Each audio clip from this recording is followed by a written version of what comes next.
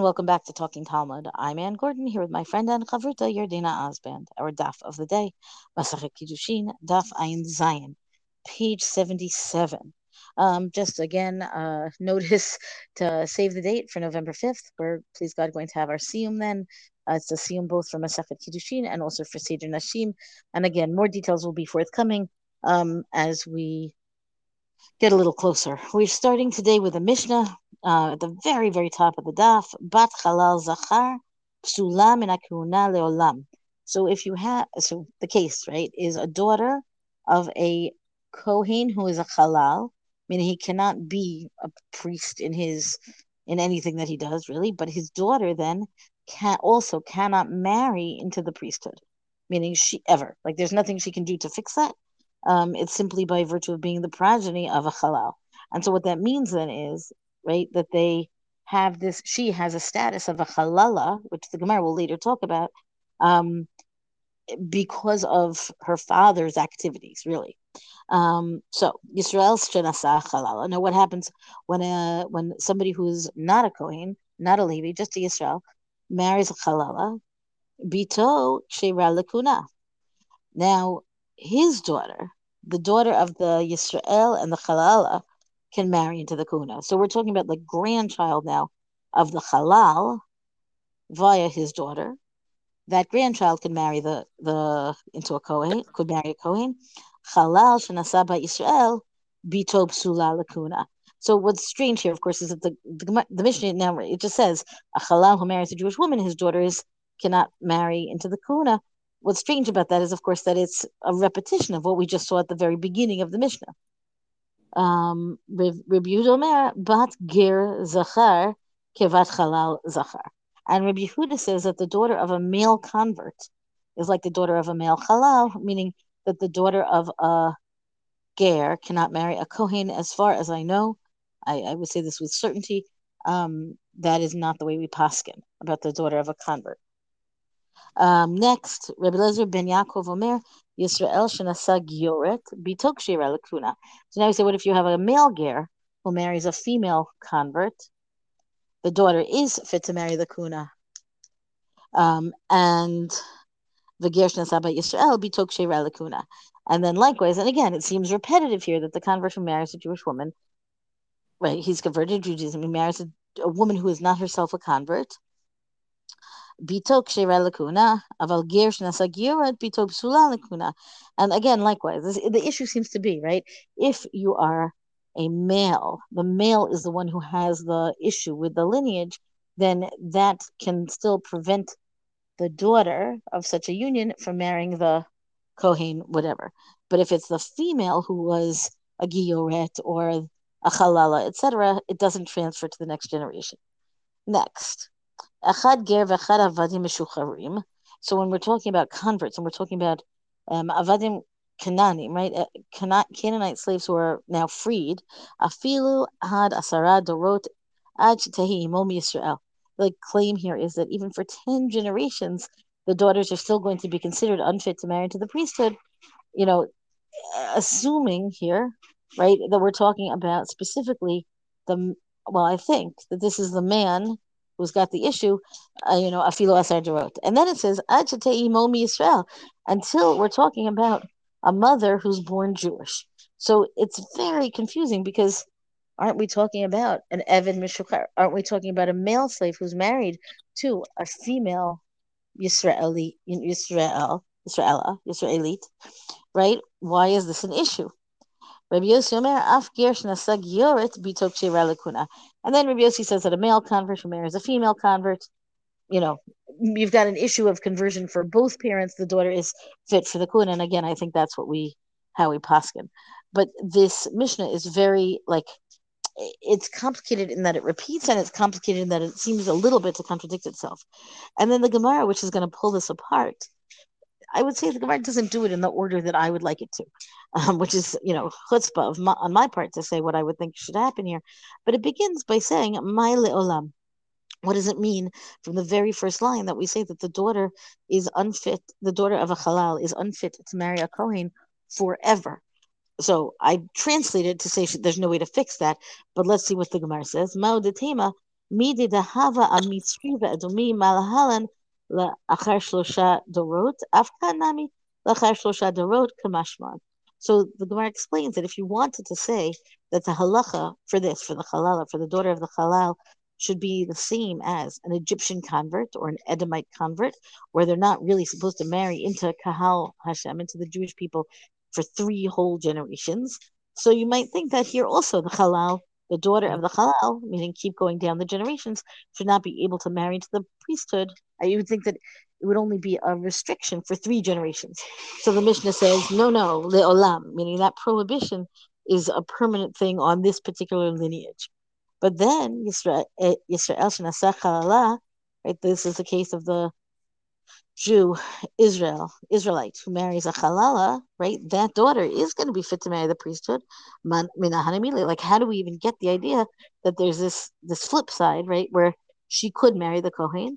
Amar Rabbi Yochanan mishum Rabbi Shimon, ne'amar kan v'lo yichalel zaro ba'amav, v'ne'amar lahalan lo yitama ba'al ba'amav. We have 2 statements, 2 psukim, really, one from Vayikra, both from Vayikra, from chapter 21. One says, he's not gonna bring chalalut. He's not gonna bring profanity in this way amongst the people. And the other one says he's not going to become impure, as a chief among his people. So now we understand it. It says, in the one case here, it's talking about men and not women, and the other case, it's talking about men and we're not women. So we can understand that it's the males who are the issue for the progeny, and the females are not going to be a problem, right? And so then the Gemara goes on to ask all these questions like, well, if that's the case, then you shouldn't have a problem in this case, and you shouldn't have a problem in that case. And as I say, like the Gemara here I think it does address all of these questions that we raise as we read this Mishnah, right? But maybe not in quite as succinct a manner as I might like. And lastly, I just want to say there's also a discussion here over whom is the Mishnah according to? And that becomes relevant because of this element of confusion here, right? Because, it gets into, well, who is it like? Well, it's not according to Rav Dostai ben Yehuda. And I don't want to get into the details of it right now in the interest of time, but those kinds of distinctions help elucidate this Mishnah in really important ways.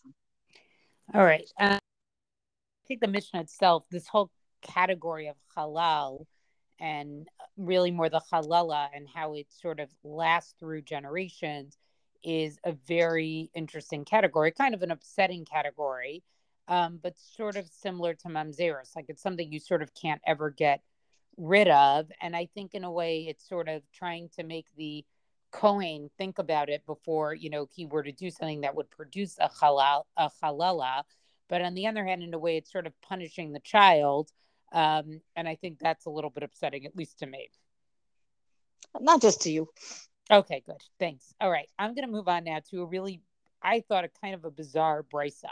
And this sort of follows the type of halachic discussions, which is sort of like, if a person does a lot of different sins all together, what are they actually liable for?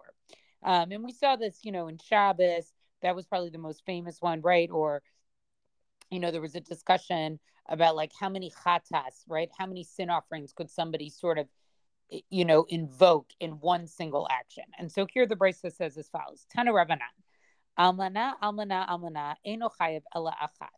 So let's say a kohen gadol is, intimate with, has a sexual relationship with a widow, and a widow, right? He only is chayev one set of malchut, one set of lashes. Okay, the Gemara is going to explain this case a little bit more later.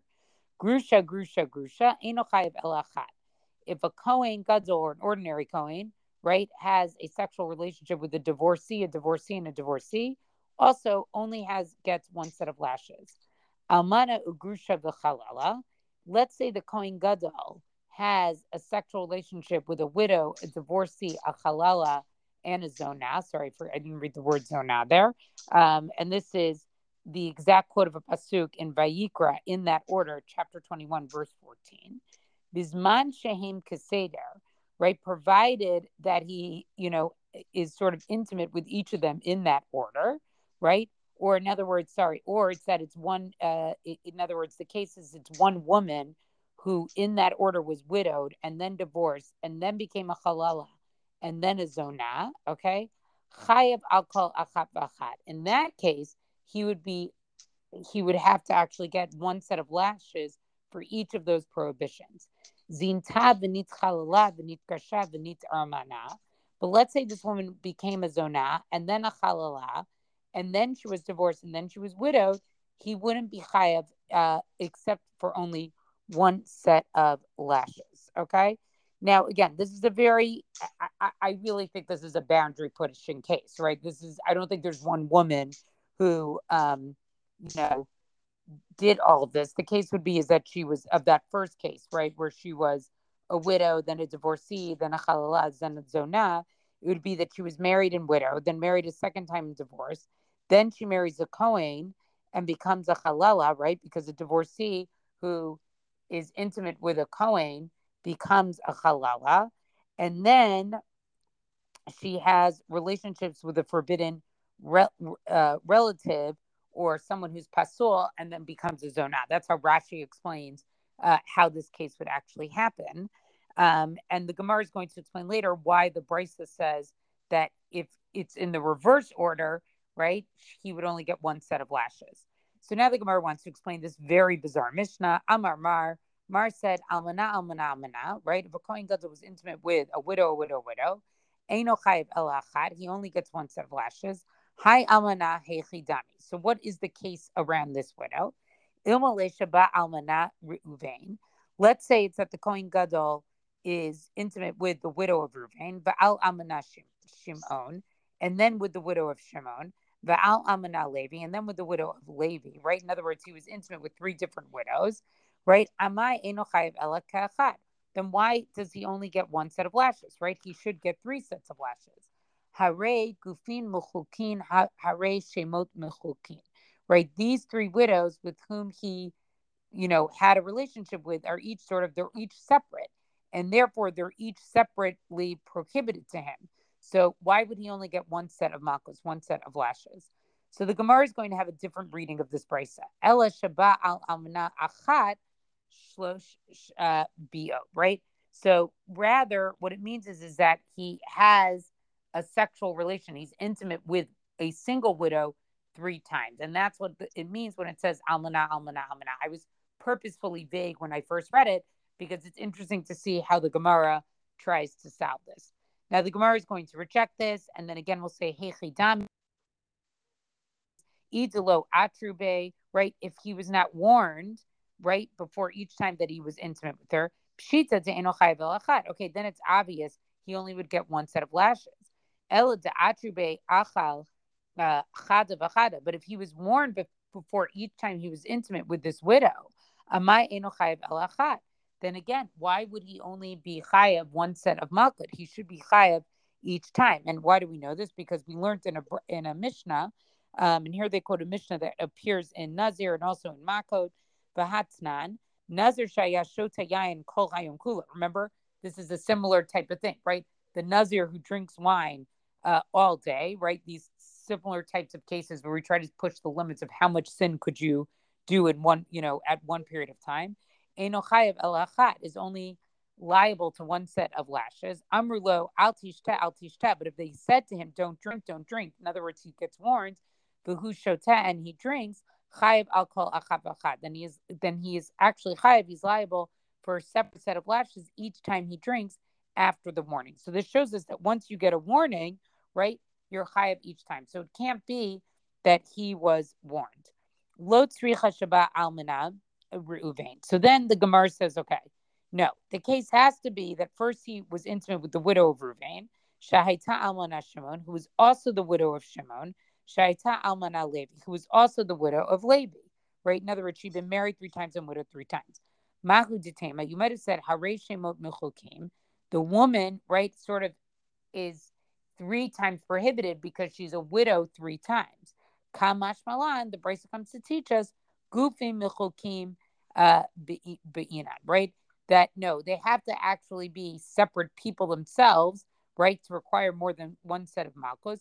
Beleka, and here they aren't. Okay, they're going to go on to continue to deep dive into this brisa, I'm not going to read all of it, even though I actually happen to think it's very, very interesting. I just sort of started the beginning of it. The next section is going to talk about why the order is actually important and why it has this particular order. But I just felt the beraita itself was a very interesting beraita, right? Like, I don't think the beraita is meant to be literal in the sense of, I don't think this is a case that actually happened, but it's, one of these sort of like brain teaser mishnahs or beraitas we see where they sort of try to really deep dive into what are the outer limits and the parameters of this particular type of sin. And also make sure that in the event that there were such a case, like a real outlier kind of case, they know exactly what to do. Right, exactly. But I don't know that this case would have necessarily happened, but I agree with you. I guess it would tell you what to do, but I am going to point to sort of our rule that we developed. There's no case here. Like, they don't show it. They don't come with a case of where this actually happened. Right. There's no name. There's no Beit Din. Agreed. Right. Well, that's our DAP discussion for the day. Rank us, review us on all major podcasts. Thank you to Rabbanit Michelle Farber for hosting us on the Hadron website. Let us know what you thought about this DAP on our Talking Talmud Facebook page. And until tomorrow, go and learn.